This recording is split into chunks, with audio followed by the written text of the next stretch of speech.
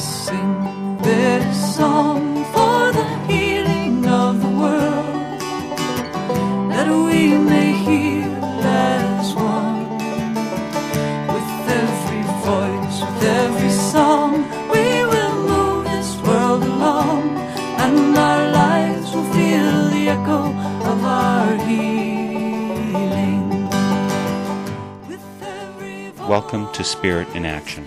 My name is Mark Helpsmeet. Each week, I'll be bringing you stories of people living lives of fruitful service, of peace, community, compassion, creative action, and progressive efforts. I'll be tracing the spiritual roots that support and nourish them in their service, hoping to inspire and encourage you to sink deep roots and produce sacred fruit in your own life.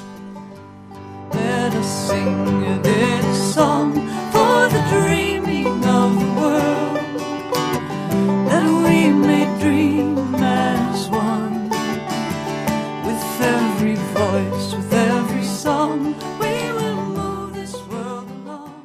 Today for Spirit in Action, we'll be speaking to Dawn Morningstar, whose mission is to do no less than transform the world.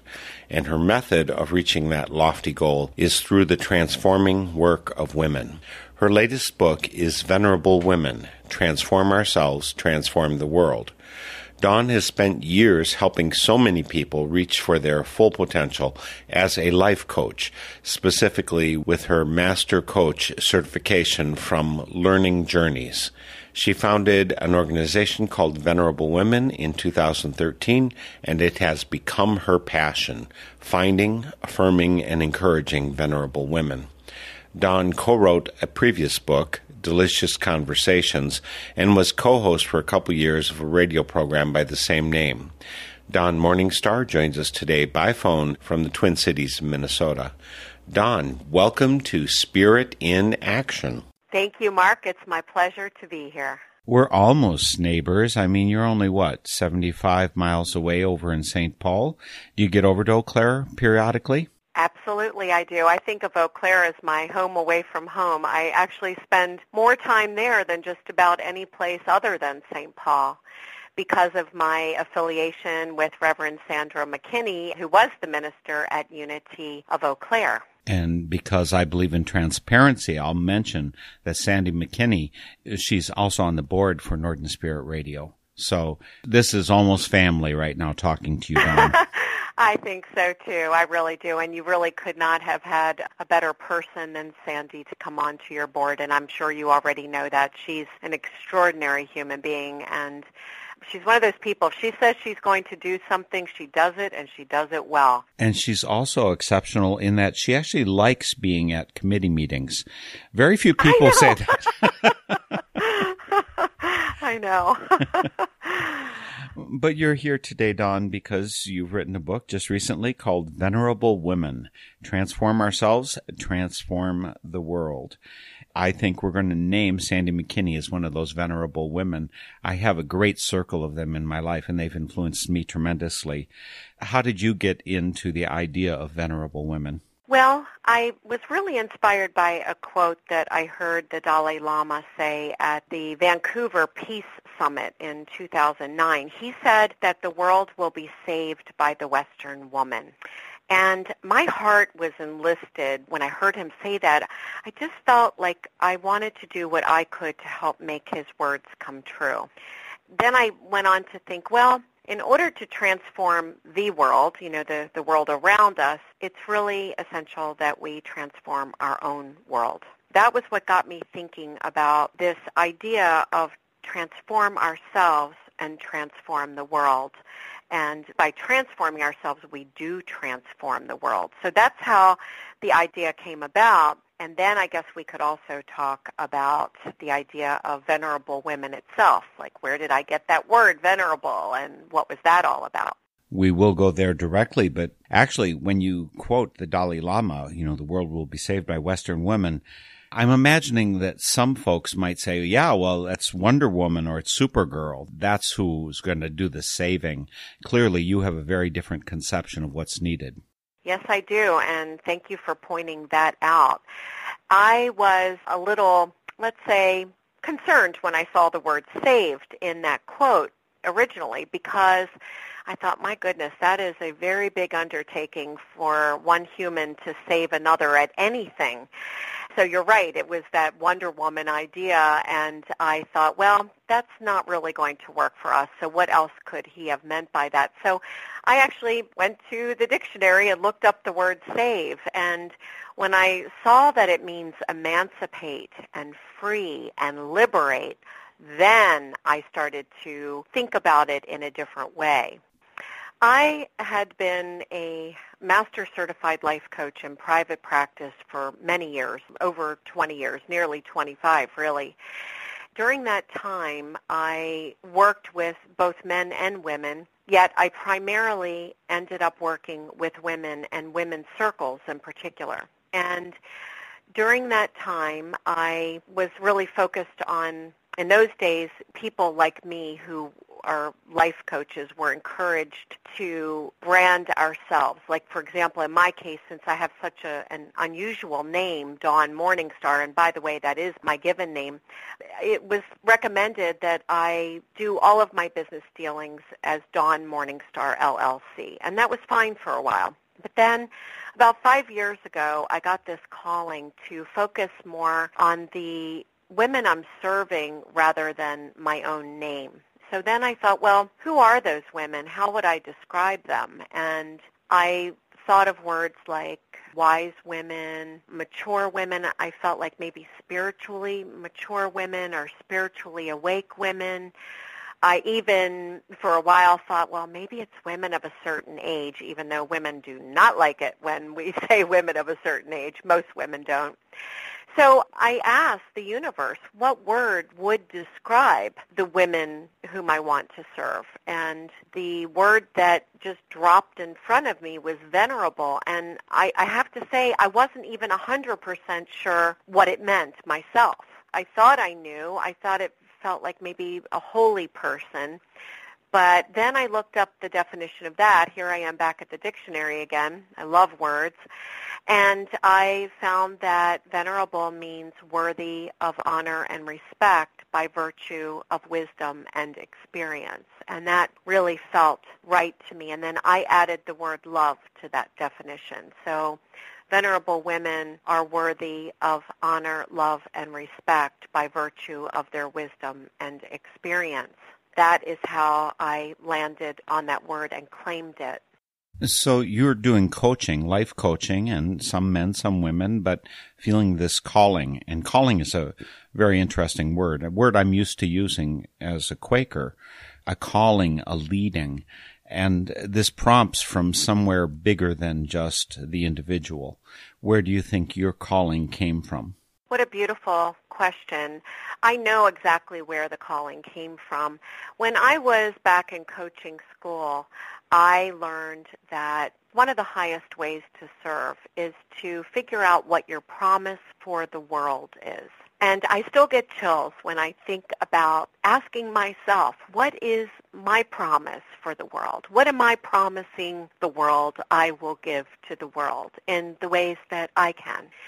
The coaching instructor I had she was also the founder of the coaching school that I went to, an extraordinary woman named Ruth Godfrey. She and I co-authored a book together about some of these concepts too. But, she really said it's important to do something in the world that is bigger than you. It's something it's a way you can serve in the world, and something that really ignites your own passion. It's something that you've heard the expression you would do even if you weren't being paid. And it's something that you feel is really connected to your divine purpose. And that promise for the world, then it's something you may start yourself, but then the idea is that goes on bigger and longer than you. It goes on in a bigger way than the individual who starts it, and it goes on for longer after they're gone. So it's that idea of a legacy, and that really appealed to me. And I think maybe that's what the calling was for me about 5 years ago, to look more clearly at what my promise for the world is, and how am I presenting that? How am I being that? How am I living that and sharing that in the world? Yes, and so this leads you down a path which arrives at Venerable Women, which, by the way, folks, there's a website, venerablewomen.com. More about that in just a moment. I wanted to share my own experience about this because for a number of years I worked exclusively as a computer programmer consultant. And mind you, it's work I can do well enough. I'm adept at it, and sometimes I enjoy parts of the work, but it was not my calling. There's no question. I was not going to be doing it if I was not getting paid. So I sat down with a group of people, and the way that Northern Spirit Radio started was there's a process in Quaker tradition which is called a clearness committee. I had a clearness committee, and we were sitting, and the clearest vision I could enunciate for myself of the work that I was called to in the world was to be the old man who sits on a bench in the middle of the town and everybody drops by who needs to talk. It could be a kid, it could be another old person, it could be anybody, but that's it. And that's what led to Northern Spirit Radio. So you've been doing coaching. You're a master coach, a life coach. You've been doing this with men and women. And do you exclusively work with women now, or almost exclusively? No, that's an interesting question that I really do get a lot. As a matter of fact, toward the end of my book, I have a PS to men letting them know that the reason that I chose to focus on women at this time is because it's kind of for practical reasons in a way. One is that I am a woman, so I understand some of the challenges and gifts certainly that women have. And I found that over the years, even though I still have male coaching clients right now, yet I felt a calling to serve women because I feel that historically and culturally in these times, women are still disrespected in ways that men are not. And I felt a desire to do my part in helping women to see their own self-worth and value. And that became an inspiration to me because coaching people for all these years, I began to see patterns emerging. I don't like to generalize man this and woman that because it's so much different and bigger than that, and it really, I think, does a disservice, and yet I have to have a way to talk about it, so I'll do the best that I can. And that is that, there's an example that I've used that kind of describes this situation. So if there are two people, if there's a man and a woman who both find out about a job opening, and the woman might be relatively well qualified and the man might be relatively well qualified, the man will throw his hat in the ring and say, yep, I'm gonna give that a try. Whereas the woman, in many cases, feels like she has to know the job 100% in order to even apply. And in my book, I do talk about some of the reasons why that happens. And that is because of something that is called the confidence gene. That, many men, because of their upbringing and history, are more confident to try things. And because women lack that, it holds them back. So I felt that that is an area that I could help women with because I've seen it in my own life and I've seen it in I would say hundreds, but I really have coached thousands of women over the years in all the different circles and teaching and speaking and all of that. So I really did feel compelled to share some very specific ways that women could do better in the world. To go back to the Dalai Lama's statement, in order for women to save the world, they have to save their own world. They have to be feeling empowered and respected in their own life in order to go out and, have that high quality of giving. So that was really part of the reason, that probably the main reason that I decided to focus on women. And the other is that studies bear this out, that when women do better, everyone around them does better as well.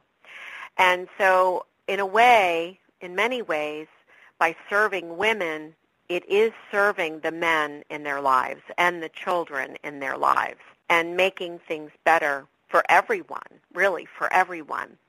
And so I have promised several men, and I intend to keep this promise, that one of my next books will be Venerable Men. And the way that I'll write that book is by interviewing men who really are committed to living these higher principles themselves so that we can learn from men how they're doing it. You know, your point about women improving the world around them, when women improve, the society improves, that one is really widely documented. And it's a principle, I believe, that's used very widely by micro-lending enterprises. That, yes. Yeah, you fund the women, and wow, their children, the men, everything in the community improves. Yes, and that's where I got some of my statistics from exactly.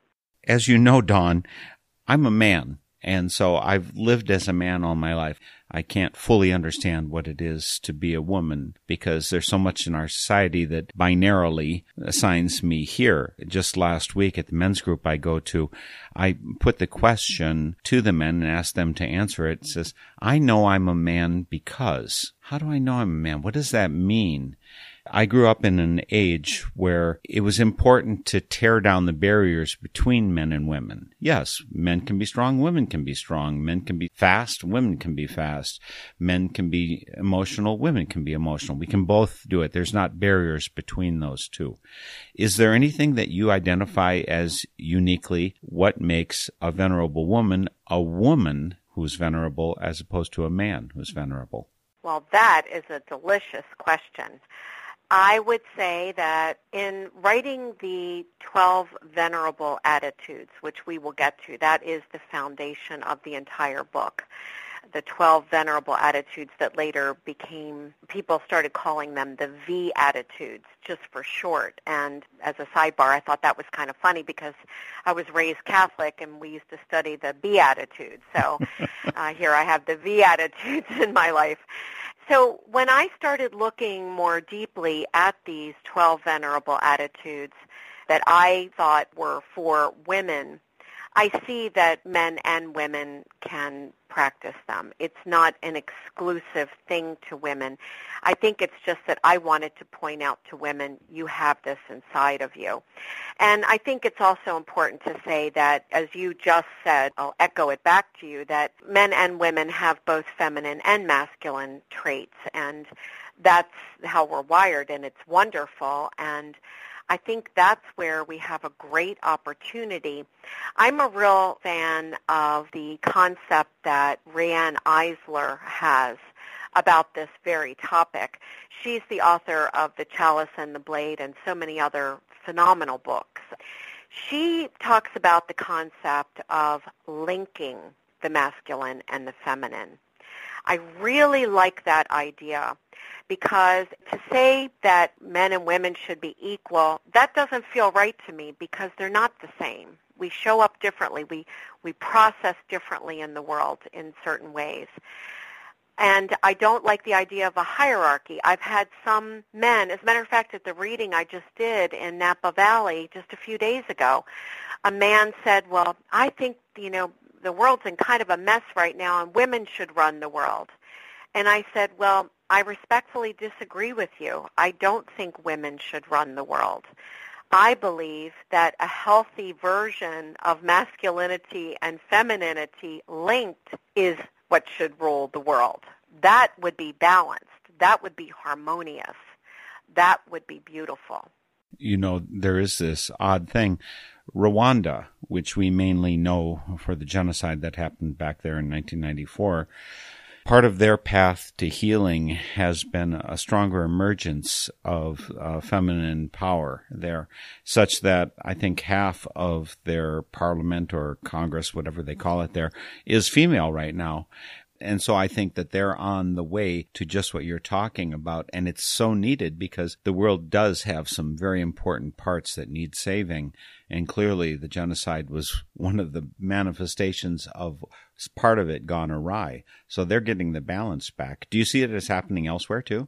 So I watched Michael Moore's movie, Where to Invade Next, and he was really presenting some good information about Finland and how I believe it was their boards of directors and or their governments can't be less than 40% of either sex so that they can create some kind of balance. And so is that what you recall too, Mark? That's right, that the percentage of men or women cannot decrease below 40%. So that if it was 56% women, that's okay, but 62% women would not be okay because then men would drop below 40. Of course, I don't know, in the days of non-gender binaries, I'm not sure that you can count everybody one or the other. But, right. But that's an amazing thing they're doing in Finland. Yes. And I believe that the idea that Riane Eisler talks about of this idea of linking, it really is to bring more perspective into things, a more balanced perspective, or a perspective representative of both the masculine and the feminine. And why wouldn't we do that? It just makes sense. And actually, Spain has adopted a similar thing in 2007. They have an equality law. So this is really happening around the world. There's a change that's coming. Well, the change is here, and that is another reason that I believe that without me knowing about the timing of my book, I really do believe that it has showed up on the planet at a very good time. And I'm seeing that more and more because at these readings, I committed to doing 50 talks in 50 weeks to share a message of transformation and hope for women so that in turn women could serve in greater ways. At these talks, I'm very blessed to get to hear perspectives from people over and over, and what I hear more than anything else is this book could not have come at a better time.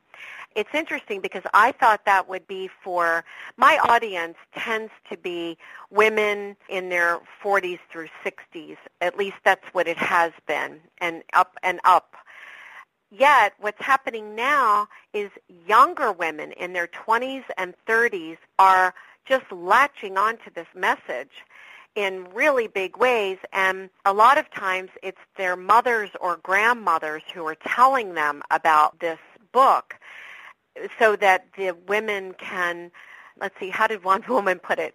Oh, this one 20-something woman, she said, I want to skip over all the pain and the stuff you older women had to go through, and I want to get right to the happy and peaceful. And I thought that was just wonderful. And I said, yep, well, we did that on your behalf. So anyway, that's been a really pleasant thing to have happen, to have my message go out there. And by the way, as we know, nothing that we put out there in the world is brand new. I mean, it's all really ancient wisdom and internal wisdom. It's really just a matter of putting it out there in a fresh way, I think, that people are ready for, or maybe even longing for. Well, there's a lot of longing, and some people, I think that many of us feel almost desperate from time to time, and that's probably a misfocus on our part, because as we know, if you focus on the one little part of your body that itches or has an owie, you tend to make it worse if you rub it too much or something, whereas the whole may be that there's health and well-being going on. So our focus is very important, and that's part of the Beatitudes, of course, that you talk about as well. Before we start talking about the attitudes and such, I wanted to pursue a couple more lines because you read the dictionary definition of venerable. I think it's also important to be experiential and to look at the flip side of it. So while we can admit that venerable women are a desirable thing to have, there must be something then that prevents people from being venerable. So what is it that we want to encourage, support, adding in that pre-venerable people, women in particular, have? What's the divide between non-venerable and venerable? Well, the way I look at it is I believe that all beings, all humans, men and women, are venerable, just by the very nature of being gifted this life as humans. And so I believe that we're all venerable, and I think that the thing that might be missing from that is that we either forget that, or it gets drummed out of us, or sometimes we need to just dust off those concepts that let us know that we are venerable. I think that it's really just a matter of awareness of how we are already wired to be extraordinary human beings and to be profoundly honorable. I believe this is a time in the world, if ever there was one, to elevate ourselves in the ways of being honorable, doing honorable things, seeing ourselves that way, acting in those ways.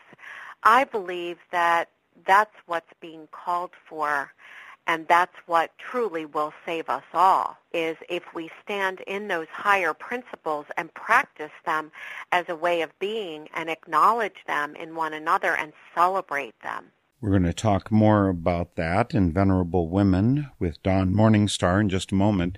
But first I want to remind you folks that you're listening to Spirit in Action, which is a Northern Spirit Radio production. On the web, that means you find us at northernspiritradio.org. That's O-R-G like organic, not commercial. We are speaking with Dawn Morningstar here today. You can find a link to venerablewomen.com on northernspiritradio.org, as well as links to our other guests and more information. You can find comments, and we encourage you to add your own when you visit. Please do let us know what you're thinking, because we really value two-way communication.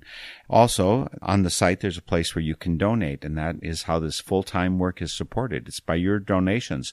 Please do consider clicking donate when you come and visit us. But even more important than supporting Northern Spirit Radio is to make sure you support your local media outlets, like your community radio stations that carry this program. Community radio is so very, very important because we need an alternative voice that's going out to all of the world. Community radio provides access to the local voice, and we need to raise up voices rather than drown them out with a single monolithic national voice. So, again, remember to support first your local community radio station. By the way, Dawn, and we are speaking with Dawn Morningstar, who's over in St. Paul, Minnesota. Dawn, you were a DJ for a while. What kind of a DJ were you? I didn't see any information about that in detail. Oh, I was on Air America, the station over here, AM 950. This was in the early 2000s. I had a radio show. I was the co-DJ on the radio show that was called Delicious Conversations.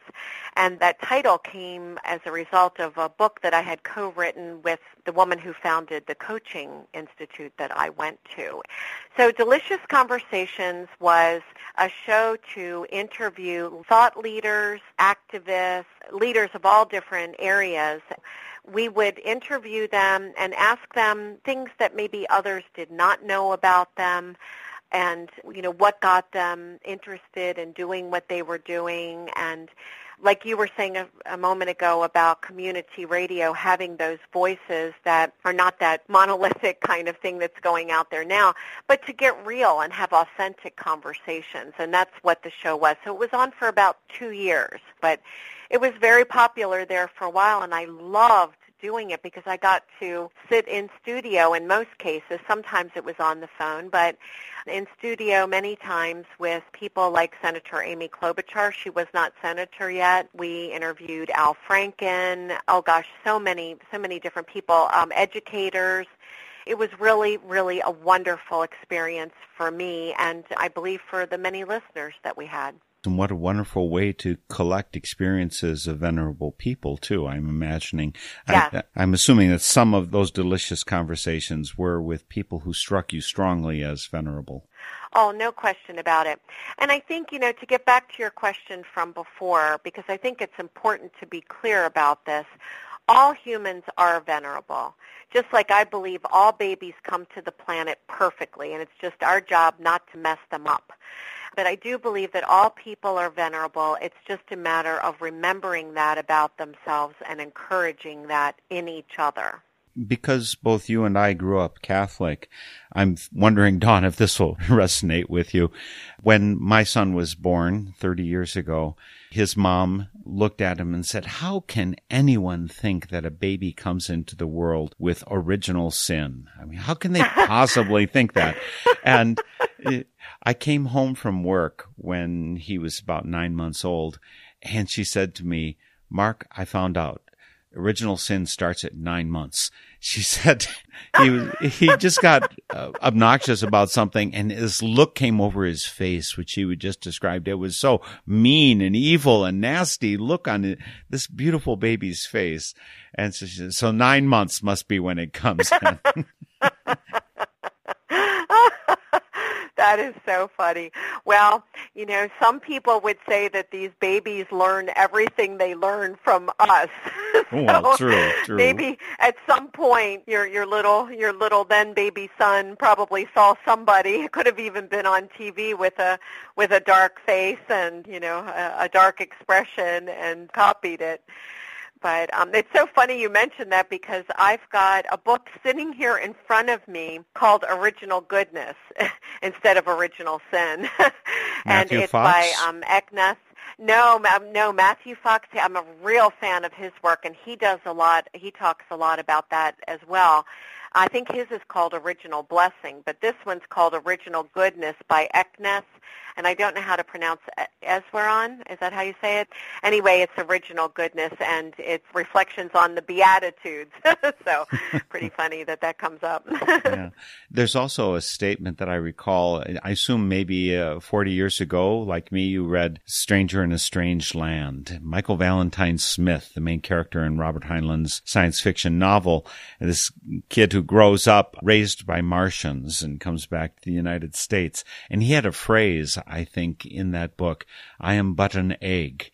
And so I think that in terms of venerability, that a lot of us are still eggs waiting to mature, hatch, and find our fullness. Do you find that to be true? Oh, absolutely. Absolutely. I see it every day. I mean, in the people who are reading my book, and not just from that, but just in general, I think that when people are encouraged to, or actually, I'll back up. It doesn't even start with being encouraged. Sometimes we just need somebody to see that in us if we can't see it in ourselves. I have begun speaking in women's prisons in the past few months, and that's a very different area for me. I had not coached anybody or been in any facilitator role in women's prisons, and now I'm speaking in women's prisons and halfway houses, and actually in a homeless shelter I'll be giving a talk. I think here's a perfect example. In the women's prison where I spoke just maybe a month ago, there were about 30 women there, and I was talking to them about the importance of finding their tribe, finding someone, a group with women or people. It doesn't have to be women, but in this case, I was suggesting to them to find a tribe who would hold them accountable to what they say they need to do in their lives to live happier lives, who would model good behavior for them and love them and support them and see the goodness in them. And I asked the women, raise your hand if you would like to have a group like that when you get out of prison. And out of the 30 women, 28 hands went up. Then I asked, before you came to prison, how many of you had a group like that or even a person like that in your life? 3 hands went up. So I think that that's how we can begin to know that we are venerable, is if we have someone who sees that in us and models that for us and encourages us to be that.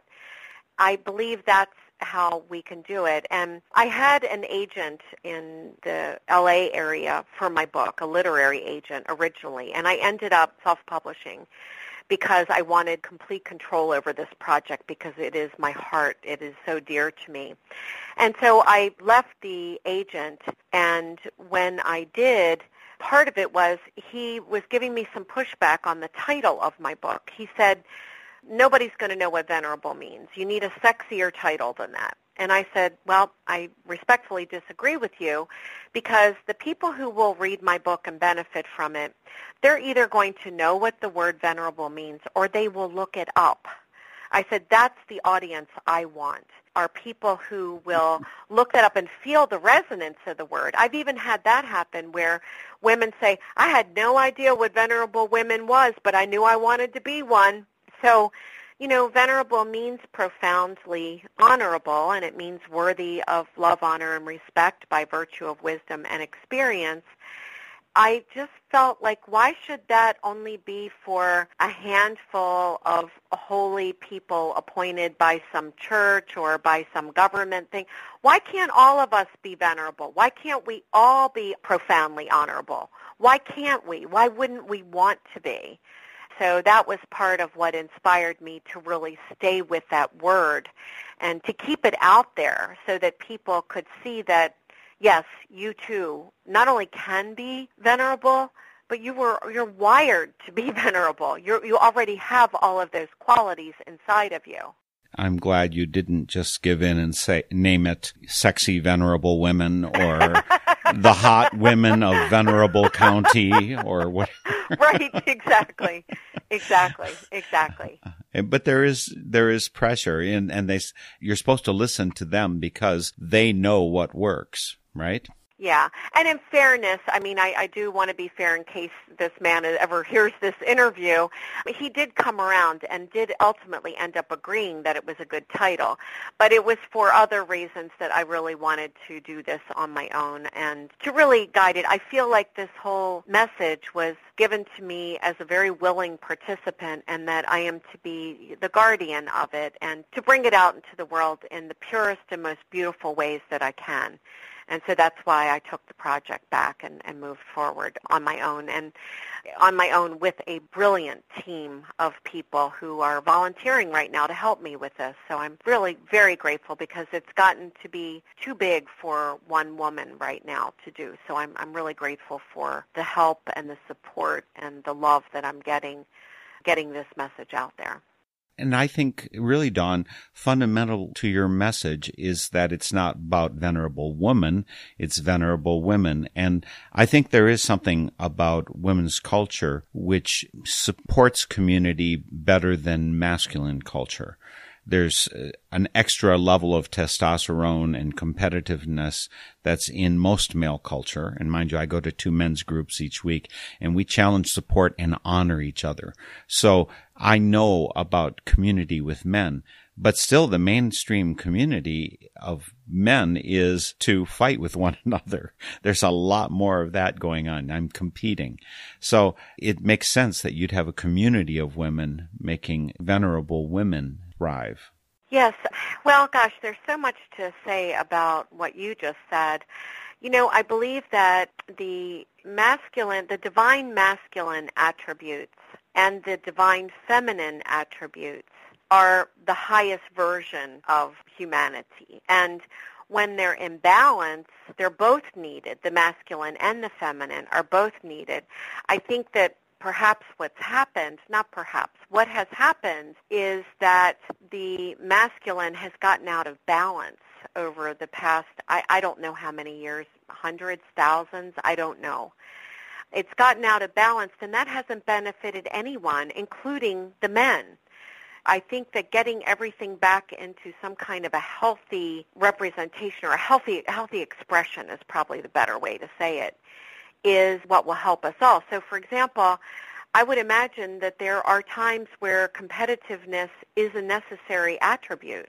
It's just that if it's competing by walking over people and hurting them, that's not a good way to be. That doesn't benefit anyone. So I think that any of these attributes, when they're out of balance, they don't work, including on the feminine side. One thing that comes to mind is women's feelings and emotions. You know, you'll hear sometimes a man will say to a woman, don't be so emotional, you know, and if male or female emotions are out of balance and not authentically experienced, they're unhealthy and they don't work and they do cause problems. But when feelings are felt authentically and emotions are expressed in healthy ways, that's great for everyone. So I think on both sides of the masculine and the feminine, we could look at when those attributes are in balance and when they're not, and you know how that shows up and really doesn't help anybody when they're out of balance. So the idea is, how can we get everything back in balance? And it sounds like your men's group, what did you say, to challenge? What was the other thing, challenge? Challenge, support, and honor. I love that. See, I get chills when you say that. If all men did that, we would be in such a better place than we are right now. Such a better place. And so, it's a grassroots thing, and I think that's what we're being called to do. I believe wholeheartedly that this election, this American presidential election that we had back in November, is a real call to come up higher than where we've ever been before, individually and in small groups, in grassroots ways, and, from this groundswell. And I believe that that's going to be a more sustainable way to be long-term anyway. So it's not looking for this leadership and authority on the outside. It's looking for the inner author. And again, the person we're speaking with is Dawn Morningstar. She is an author of Venerable Women, Transform Ourselves, Transform the World, website venerablewomen.com, and you'll find that on northernspiritradio.org. Because I love your laugh, Dawn, I have to tell you a little bit story about balance. And part of my thought is that imbalance is a normal part of nature. The pendulum swings, and so as much as it hurts when it swings away from a position that we identify as good, sometimes that's a correction for overswinging in an opposite direction. You never know. I don't sweat the pendulum swings as much as I used to in my youth. But one of the things that we have observed over the centuries was a swing towards male power. And as you mentioned at the very beginning, some things that are power that women have and attributes, those of venerable women, have been put down by men's culture over some centuries. So, about 30 years ago, I was at a national Quaker gathering called Friends General Conference Gathering, and we had a keynote speaker, Sonia Johnson. You maybe have heard the name. She's an ex-Mormon, feminist, lesbian eventually. So she was on the cutting edge as far as speaking out as an ex-Mormon in this case, but she's speaking to a group of Quakers. And she told us about feminine culture and masculine culture. And basically what she said, and this was an overcorrection of the pendulum, I would say, on her part, is that feminine culture is everything we can identify as good, is love, nurture, healing, all of that kind of thing. And male culture is all about fighting and this. And that doesn't mean all men are like that, but that's masculine culture as it's identified. And I'm oversimplifying some of what she said because she had an hour to speak and I'm saying in a couple of minutes. But at the end of the evening, she did something that both smarted and it made me laugh. She said, I understand there's a lot of good Quaker men here in the audience who are not with the male culture of dominance and force and violence. So I want to do something to recognize those men who are here tonight.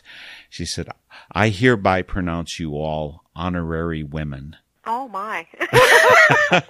So do you groan or do you laugh? And I chose to laugh. Oh, my gosh. Well, if I were a man, I'm not sure how I would feel about that. Oh, my gosh. It all depends on how much your ego's involved in it. And yeah, exactly. When That's I let true go of of everything. when I let go of my ego involvement there, yes, I groan a little bit, but I also laugh and I say that was a very smart move because a lot of women have had to put up with exactly that same thing. Oh, she does that job as well as a man. I mean, now, what kind of compliment is that? Right. Well, it's interesting you say that because I was just at a retreat in Mount Shasta, California, and one of the men that I met there was a feminist writer, a male from the 70s, and he was a professor.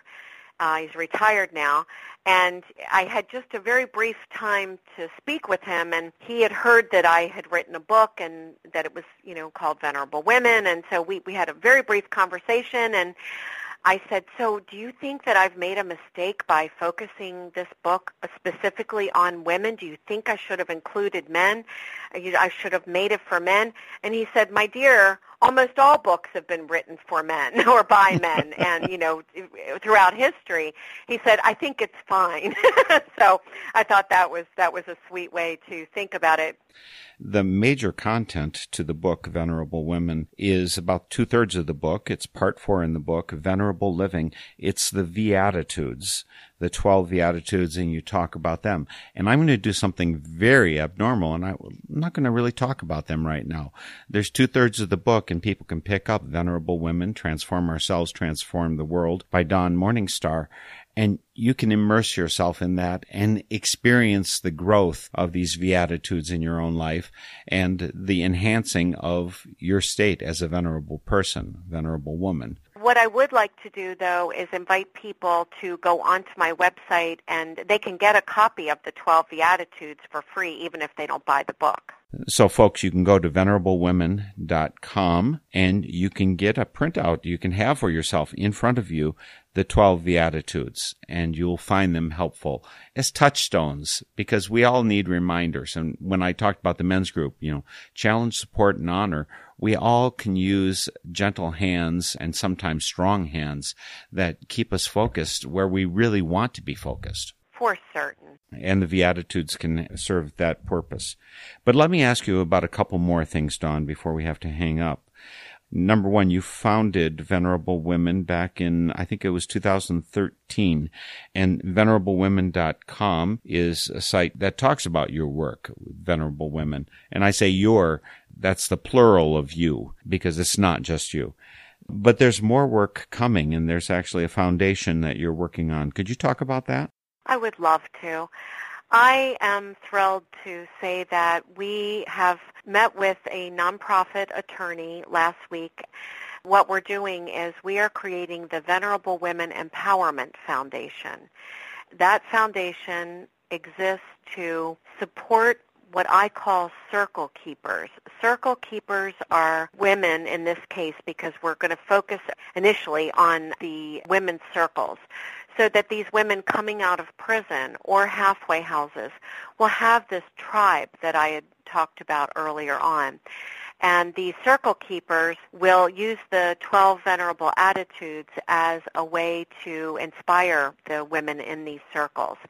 And so the foundation will exist to help supplement the circle keepers so they can be paid for the work that they're doing, and so that the participants, the venerable participants, we call them our VPs, that they can be able to go to these different kinds of groups.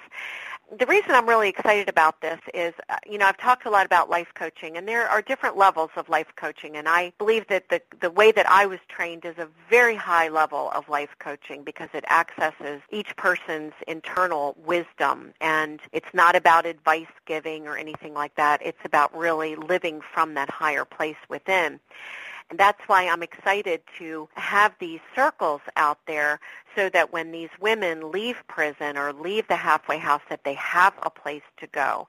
Many of these circles and individual life coaching was really only for women who could afford to pay a pretty penny to have a life coach. And that always seemed unfair to me, and yet the people doing that work, the coaches and the healers and so on, everybody needs to make a living so that this can be a bona fide profession.